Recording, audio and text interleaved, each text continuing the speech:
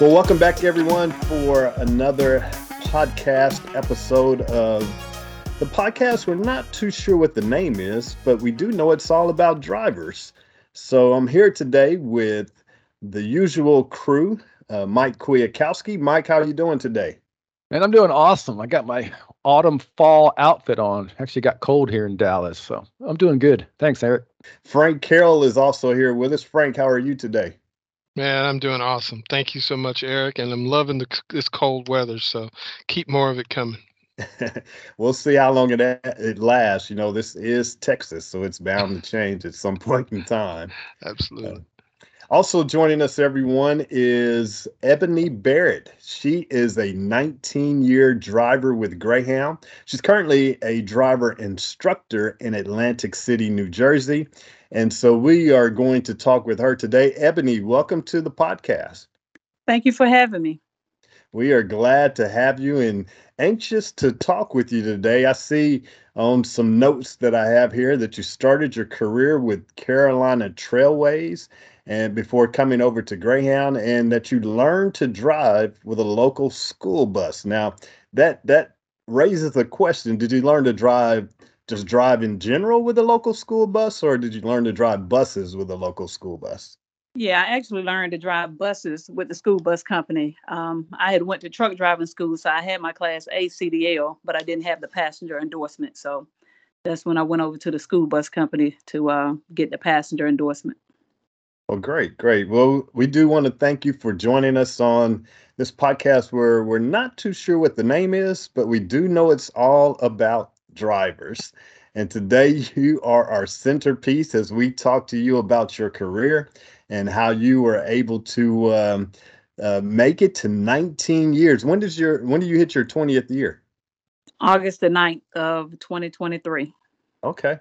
Well, congratulations on the 19 years with the company. And I'm sure you are a valuable resource for the company when it comes to helping out drivers as a driver instructor and also transporting our customers. Let's start out our conversation this way, Ebony.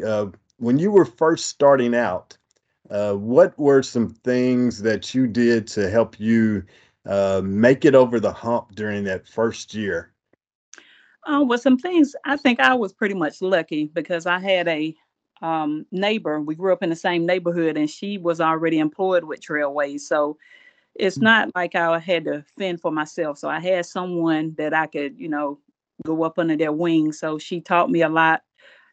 She told me a lot about what to expect as being a driver at Carolina Trailways. So I think I had it pretty good.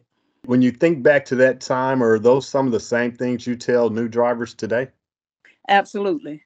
I let them all know that, once you get out of school, don't think that just because you're no longer with us, that you don't have access to us, and to always surround themselves with senior drivers that are doing the right thing. I mean, we got a lot of drivers out there, but you want to make sure that you're talking to somebody that's going to steer you in the right direction. How important is that for the new drivers to really connect with the senior drivers as they get accustomed to being a part of Greyhound and the driving force?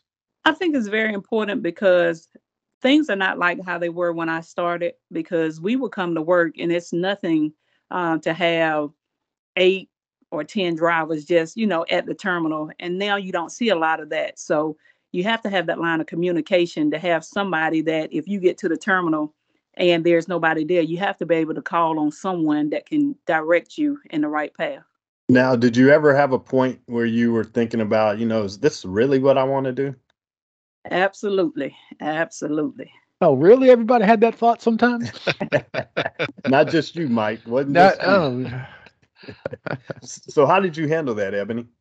Well, with me, when that occurred with me, as you stated, I am a former Carolina Trailways driver. With us, we never spent the night away from home. So, we would go to work with our briefcase and a lunch bag. My 5th year is when Greyhound took over, and that's where, it got real. They called me to take a bus to Richmond. So I was like, okay. I got to Richmond. I called to get a cushion number back home. And the dispatcher put me on hold. She comes back. She said, "Oh, no, Operator Barrett, you got hours. I need for you to go to DC. And I'm like, go to DC? I said, no, I need to go back to Raleigh. So we talked about it, and I let her know. I said, ma'am, this is my first time doing this. She said, okay. So they let me go back home. But I just had to reevaluate myself. When I started, my daughter was 8 years old. And I had to, just really talk to myself and came home and looked in the face of that little girl. And that's what made me get out there and do what I had to do. What helped you do that? Did you have a supporting cast at home that helped you, or how did you make that happen? That was one of the contributing factors to my success here, is having that strong family support. As a single parent, if you don't have a support system, and I tell all the female drivers that even come through the training school, a lot of them feel that, they can come to me because basically I am the only female classroom instructor at the school in Atlantic City.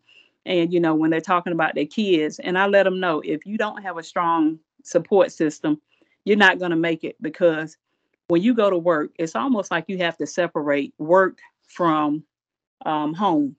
You know that you have stuff at home, but stepping out here and getting on that motor coach, that's a huge responsibility. So you have to be focused. And if you Mhm. come here and you're worried about your kids, you're not going to be successful here. I imagine that's quite the challenge, especially when it comes to the fact that you also, as a driver, have to get your rest. And then when you go home, you have that balancing act. So how were you able to work that out? It took some adjusting because, like I said, when I started, I was in my 20s. And, when you're in your 20s, you think, hey, I can stay up all night and I could just get out here and go. And it took one night that I wasn't properly rested. And when I got to Richmond, I said, Lord, you'll never have to worry about me doing that again. So it's a balance. You just have to figure out how to make it work. Being on the extra board, what I always used to do when I came in from work, I would always pack my work bag. I had that bag at the door. So that way, when I got the call, I didn't have to run around to try to figure out, okay, what am I going to put in the bag? So it's like preparing before the call. Mm. My family had to adjust. It was just like, I tell them, hey, I got to get my rest. So if you guys don't want to sleep, you go on the other side of the house. And even though right now I don't drive, but my room is like a studio. It's so black in there. I got the blackout curtains and all of that. So Ebony, let me ask you about this because you mentioned how it was a shock, I guess, coming from Carolina Trailways to Greyhound. And I know Greyhound has the extra board, and I'm not sure if Carolina Trailways did, but how did you adjust to the extra board? it took some time. Like I said, the first trip to New York, that's what really, honestly, it almost made me throw in the towel. I got up there and I got in that dorm. I've never been in a dorm in my life. If anyone has been to New York, you can Yeah. understand where I'm coming from. And I turned around and I walked back out, and I walked back down to the port, and I went home. And I talked to my mom, and she, had a long conversation with me. And she told me, she said, listen, this is what you told me you wanted to do. You went through all the training, you did this. So get back out there and do what you need to do. And that's what I did. Is that something you remind the female drivers about the training they've gone through and all they've been through to get to this point and how they can make it if they don't throw in the towel? Absolutely. And I tell them all on the first day we go over our orientation. And I tell them, I say, at the end of the day, I'm going to be your biggest cheerleader. I'm going to cheer you on because we need everybody in here. And I let them know, I said, I can stand here all day and tell you, I believe you can do it. You got this. You could do it. I said, but you guys have to go out there and put the work in. And I let them know, a lot of you left jobs to come here. So think about it.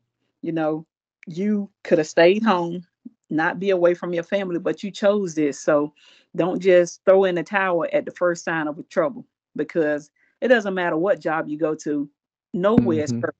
You just have to make the best of it and, do what you have to do. When you first started, did you think you'd be in this career, this field for that long of a time?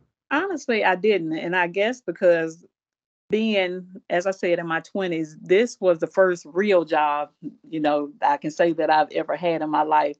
because I guess just like some young people, I would go to a job, and if I didn't like it when we went on break, I just would never come back from break. But I got over here, and I always said that I wanted to make good money and I wanted to stay clean, and I got what I wanted.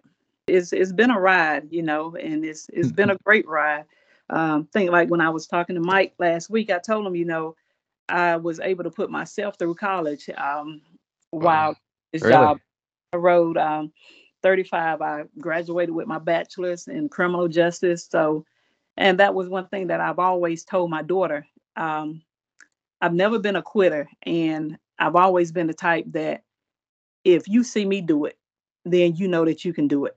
And even with this process, I went through some ups and downs. I lost my mom while Mm. working, but at that point, I really started to drop out of college. But then I had to think about it. Do I want my daughter to see me as being a failure, or do I keep pushing and show her that with all the obstacles that life throws at you, you have to keep pushing to better yourself? Ebony, we do want to thank you for your time today and just speaking to us about your career and how you have made it this far and how other drivers, female drivers, and even male drivers can look to you as encouragement and be able to make it beyond that first year and have a distinguished career just like you. Like I said, I appreciate you guys. Thankful for the opportunity. All right. Well, Mike, Frank, I think that's going to do it for another episode of this podcast that we're not too sure what the name is, but we do know it's all about the drivers. Absolutely.